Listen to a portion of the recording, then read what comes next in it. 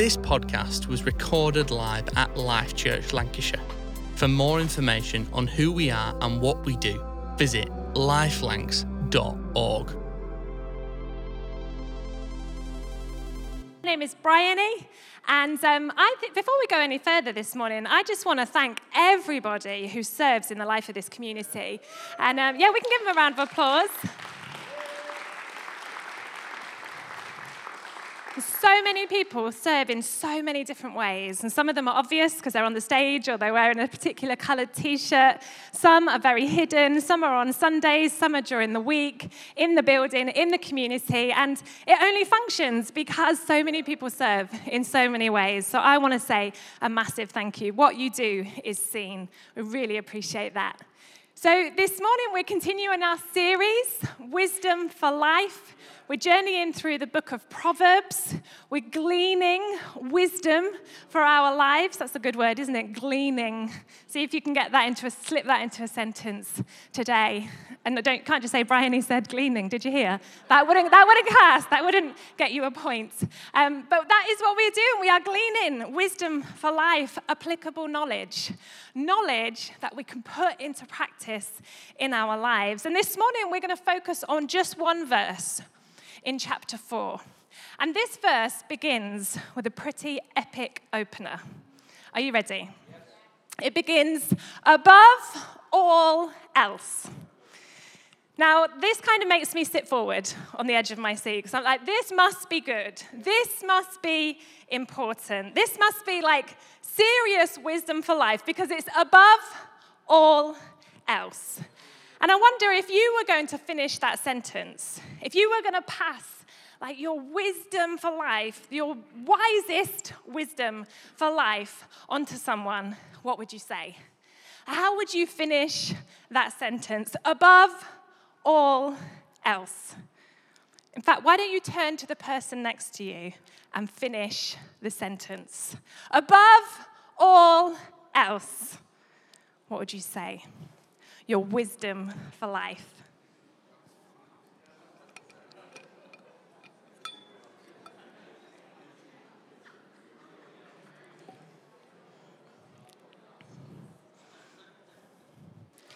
Amazing. Lots of chuckles. Lots of chuckles. It must have been humorous wisdom for life. I don't know if you remember perhaps something that your parents said. You know, if they were to finish the sentence, above all else. You know, looking back at my upbringing, I think it was above all else, put another jumper on. And it's making a comeback in my house. I have got to be honest. I do it and I pass it on.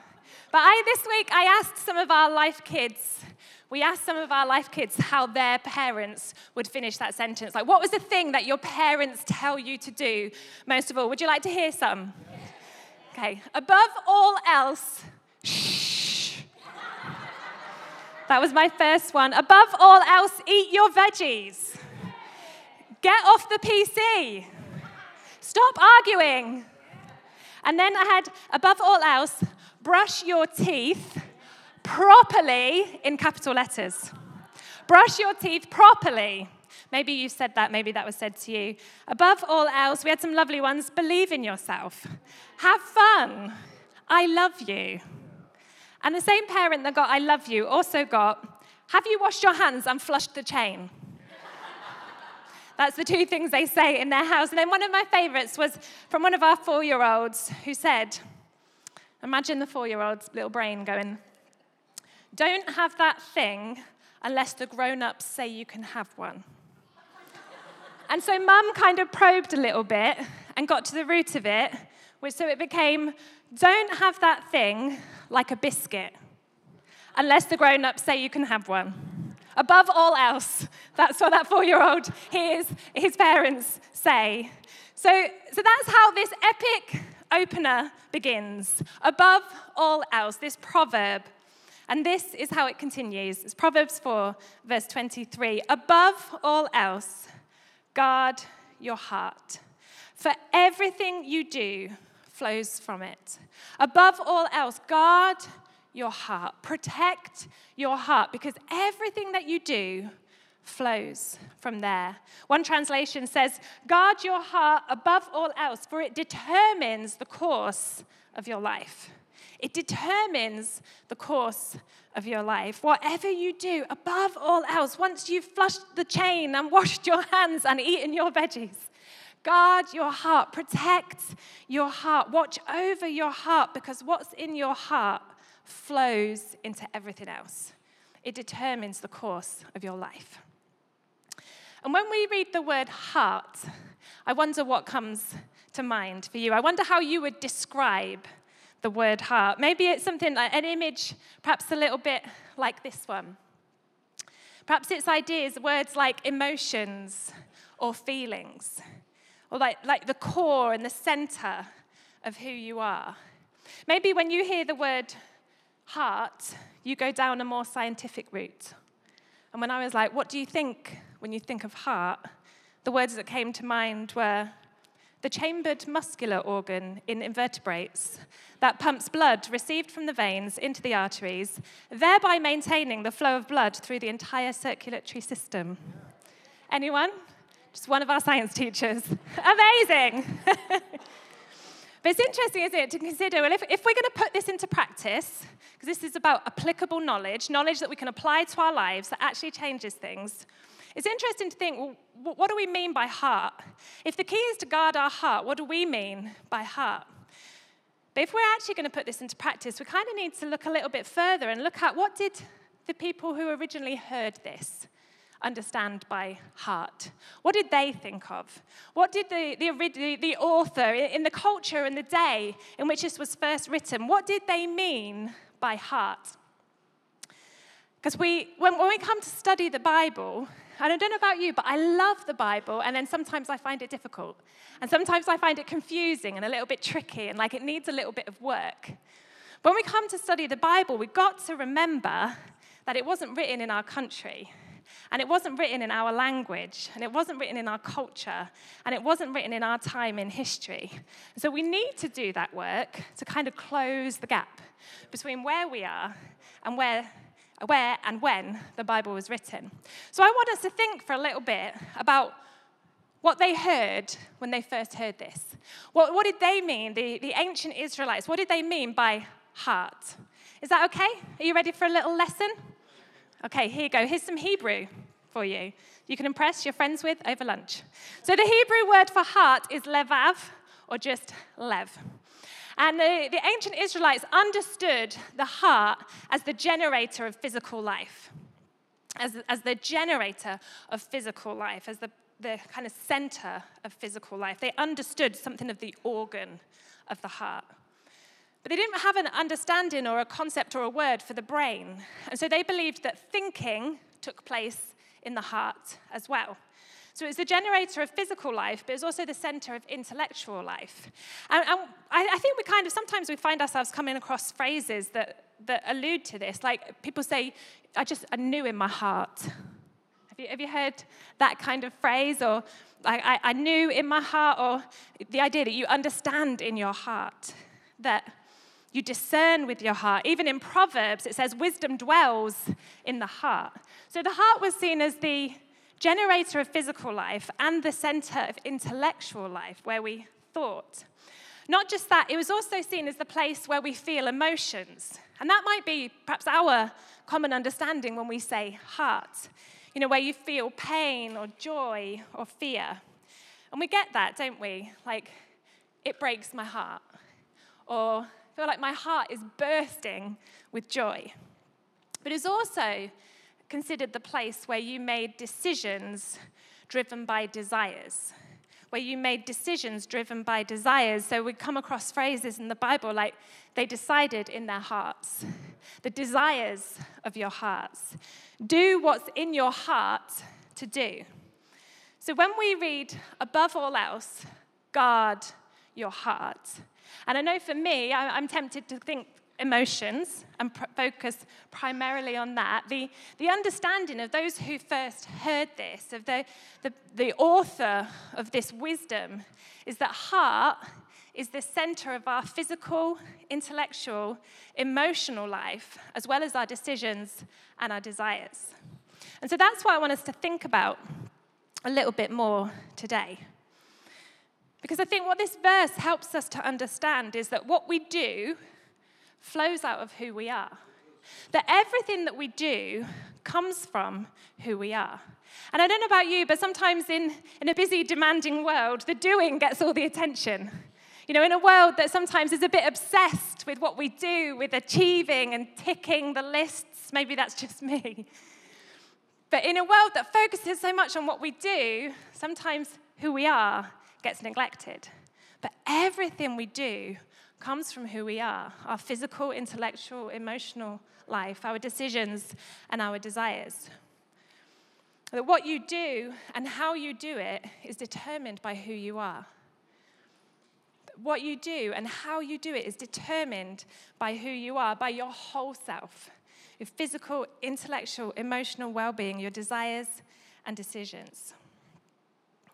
So if we're going to put into practice Proverbs 4, verse 23, above all else, we need to understand that what we do and how we do it is determined by who we are. So we must guard and protect and watch over our body, mind, emotions, and will. Because it matters how we live, doesn't it? It matters how we live. Our lives impact other people. If we're ever tempted to think, well, it doesn't matter because it's just me. No, our lives impact others. It matters how we live. It matters how we live because we're created to bear the image of God.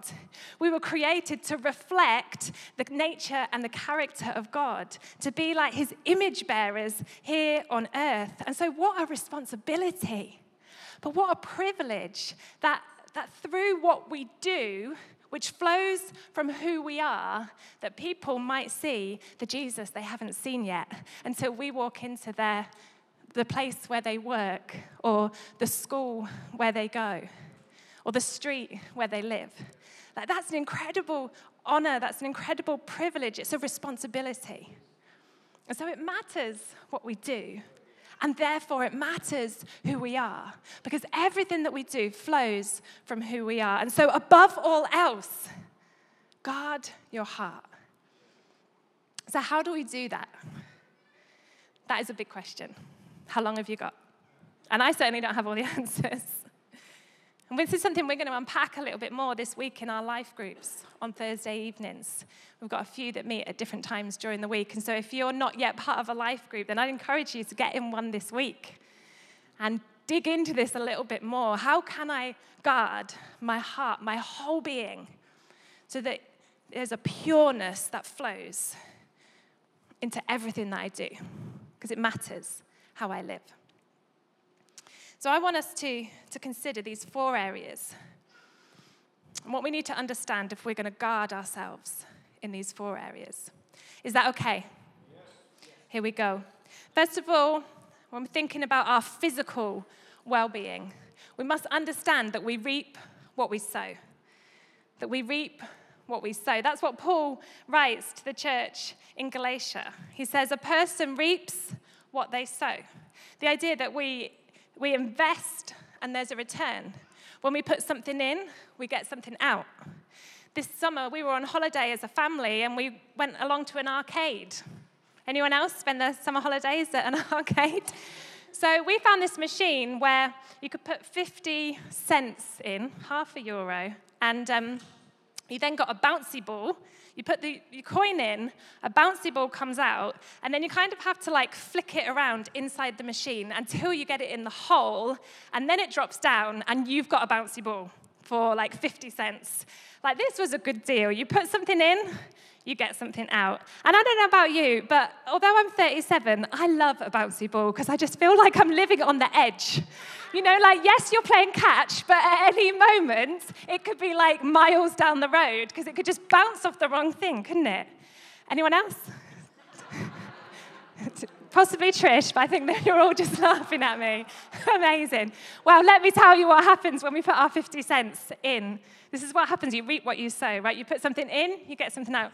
We put our 50 cents in, and then we get one bouncy ball. We've got 2 kids, so it's uh-oh, what's going to happen now? Because we didn't have another coin. We turned the dial again, and another ball came out. And we got to live it all again. And then we thought, shall we try the dial again? A third ball came out. Then we thought, should we try the dial again? Guess what? We got 4 bouncy balls for 50 cents. And then I kind of felt like we were stealing in some way. Like this machine's not working how it should. And so we just walked away and left the next person to get the blessing. Now you're wondering, what are we talking about and where were we? If we're going to look after our physical well-being, if we're going to guard ourselves physically, we have to understand that we reap what we sow, that what we put in comes out, that what we invest, we get a return on. Because I think, if we're honest, I think most of us know the things we should do to look after ourselves. Like, I know the stuff. I don't know if I'm wise, because I don't always put it into practice. You know, the 8 hours sleep, the 2 liters of water, the nutritional balanced diet, the regular exercise, all these things. But I don't know about anyone else. Don't look around the room. But I don't always put them into practice. And possibly I don't often put them into practice. But if we lack energy or motivation for these things, I think understanding that we reap what we sow will help us. You know, I am no expert, but I know that when you sow exercise, you reap energy. Like, it just doesn't sound like it makes sense, does it? But it's true. You reap those happy hormones. I've forgotten the name of it, but I'm sure our science teacher will be able to tell us afterwards. Endorphins, thank you, Claire. And so we've got more to give to others, because everything you do flows from who you are. You know, when you sow a proper night's sleep, you reap an increased ability to problem solve. Did you know that? When you're sleep deprived, and this is no heaviness to the parents with small children who are like, I'm sleep deprived and it's not my choice.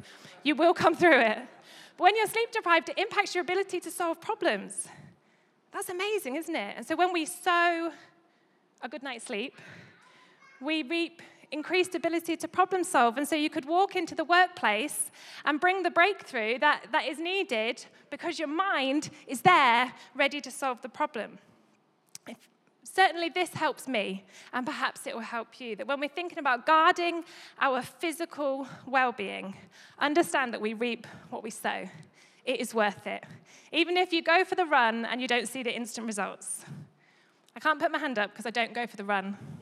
But maybe you've been that person. I tried this and I didn't see instant results. Keep going. Understand that you reap what you sow. Secondly, thinking about our minds, the things that we think. How do we guard that? Well, I think we need to understand that we're easily influenced. Even if we don't want to admit it, even if we're like, not me, I'm like an island, untouchable. We're easily influenced. That the voices around us influence us, and they change us. Sometimes so slowly that we don't even notice it.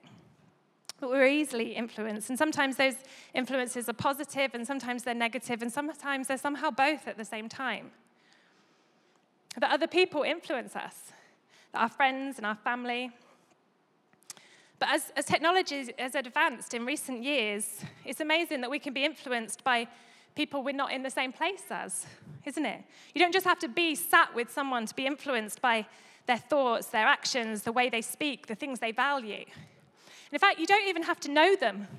You can go on Instagram and be influenced by some incredible celebrity with a bazillion followers through the wonder of technology. We have to recognize that we're easily influenced and that there are so many voices in our lives through podcasts and videos and good old-fashioned TV and social media and even books. Do you remember them? I love books. And because of technology, these voices can access us 24/7. In the quietness of our homes, these voices, these influences have an in. And as I said, sometimes those are positive, sometimes they're not. And if we're going to protect and guard and watch over our minds, we have to recognize that we're easily influenced. And Paul in 1 Corinthians writes, "Do not be misled. Bad company corrupts good character." And I like to think that, but if you're positive, you can do everything and you can change the world. But interestingly, he points out that actually it's the negative that often it can impact the positive. And so we have to guard the voices in our lives. There's things wider than individual people that influence us, isn't it? It's language, our environment, our culture, the place where we grew up, the weather. Anyone else? I've realized that when it gets to this time of year, when the weather starts to change, I just want to be a bear and hibernate for about 3 months. Just get my dressing gown on, and I will see you in 3 months, and I'll have a smile on my face. And I have to resist that urge. I have to resist the way that the weather influences me. I do use my dressing gown. I just don't hide away for 3 months. So we have to recognize that we're easily influenced. So we have to recognize the voices, recognize the influences. We have to analyze them. Is this helping me right now? Is this helping me follow Jesus? Is this constructive? Is there a voice that I need to turn up in my life, that I need to fill myself with? And is there a voice that needs to go on mute? Maybe even just for a season, because that's not building me, it's not guarding my mind, it's influencing the way that I think in a way that is not helpful to me seeking to follow Jesus. So that's how we guard our minds. Thirdly, how do we guard our emotions? Perhaps the way that I would see the word heart. How do we guard that side of us?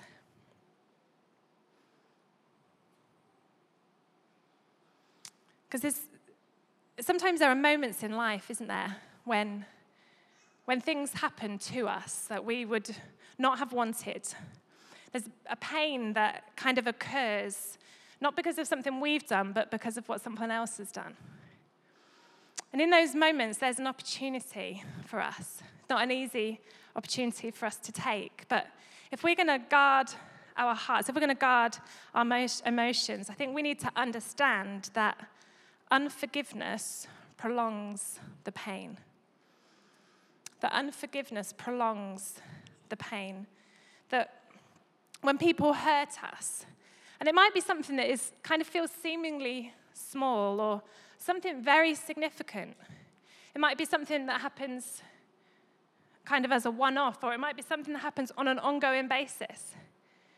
It might be a pain that we feel that in some ways feels not justified, because it's not that someone did something, but it's just that they didn't do what I expected them to do, and that hurts. And maybe didn't actually do anything wrong, but there's still that pain of disappointment, of unmet expectations. When we hold on to unforgiveness, when we don't lean into that tricky but so vital process of forgiveness, that pain that was caused to us, we carry by our choice, by not engaging in that process of forgiveness. It prolongs the pain. And sometimes the people around us will see it. They'll see that pain and that wound that we're carrying, and they'll see it flowing out into what we do. And sometimes they won't, because it'll be hidden.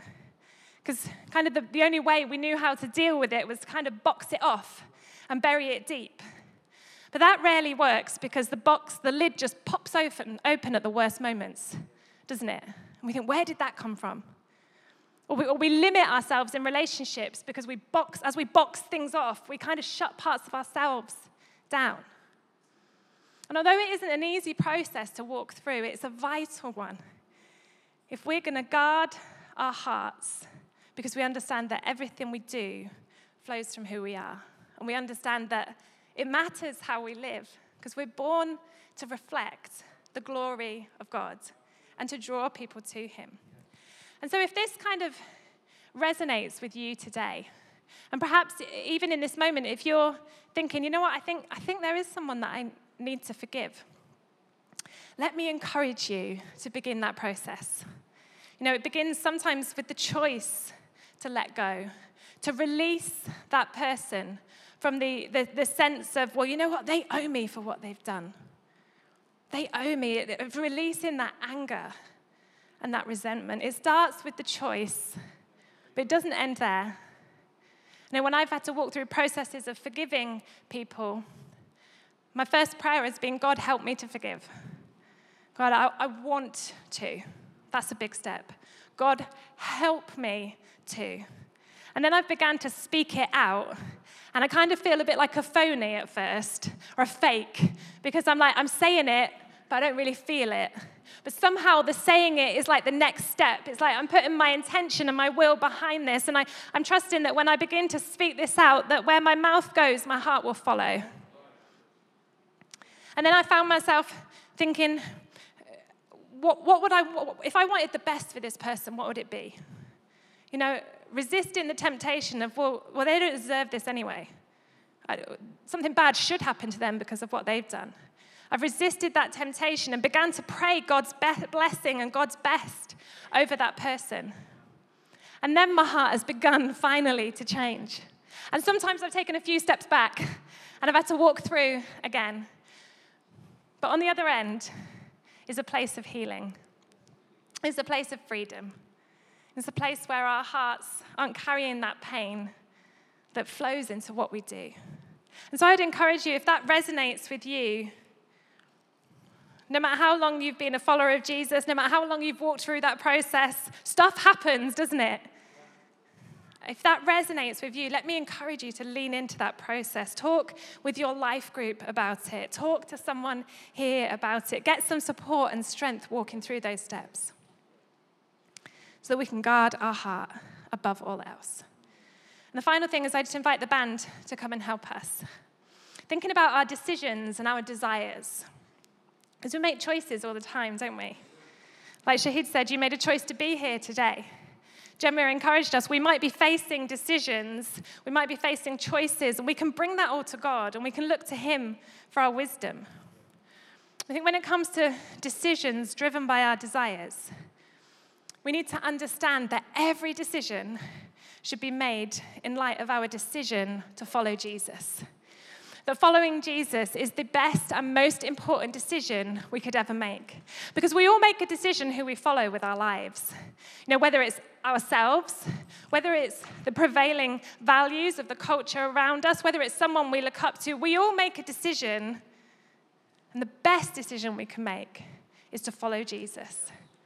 Through his strength and his power, to walk in his footsteps, to live out his example here on earth. And when we make that as our kind of foundational decision, then every other decision can flow out of that decision. Every other decision, the decisions we make around where we live, what career we're going to pursue, who we marry, how we manage our finances, what we do with our time, how we raise our children, how we interact with our neighbors.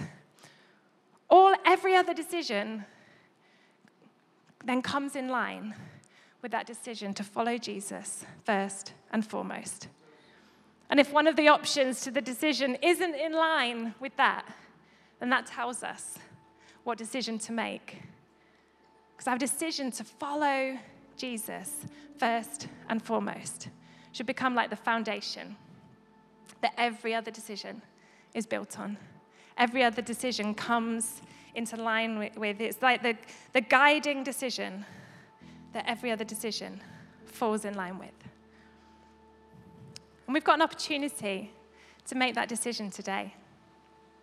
And just in this moment, as we reflect about what we've heard, I would just encourage you, if you feel comfortable, just to close your eyes or perhaps lower your head, just so you can reflect on your life and your situation in this moment and not be distracted by the people around you. Because if wisdom is knowledge that is applied, I wonder what you need to apply today. As we've talked about guarding our hearts in the holistic sense, our physical, intellectual, emotional life, our decisions and our desires. If you found this podcast inspiring and helpful, then we'd love for you to get in touch via @LifeLancs on social media,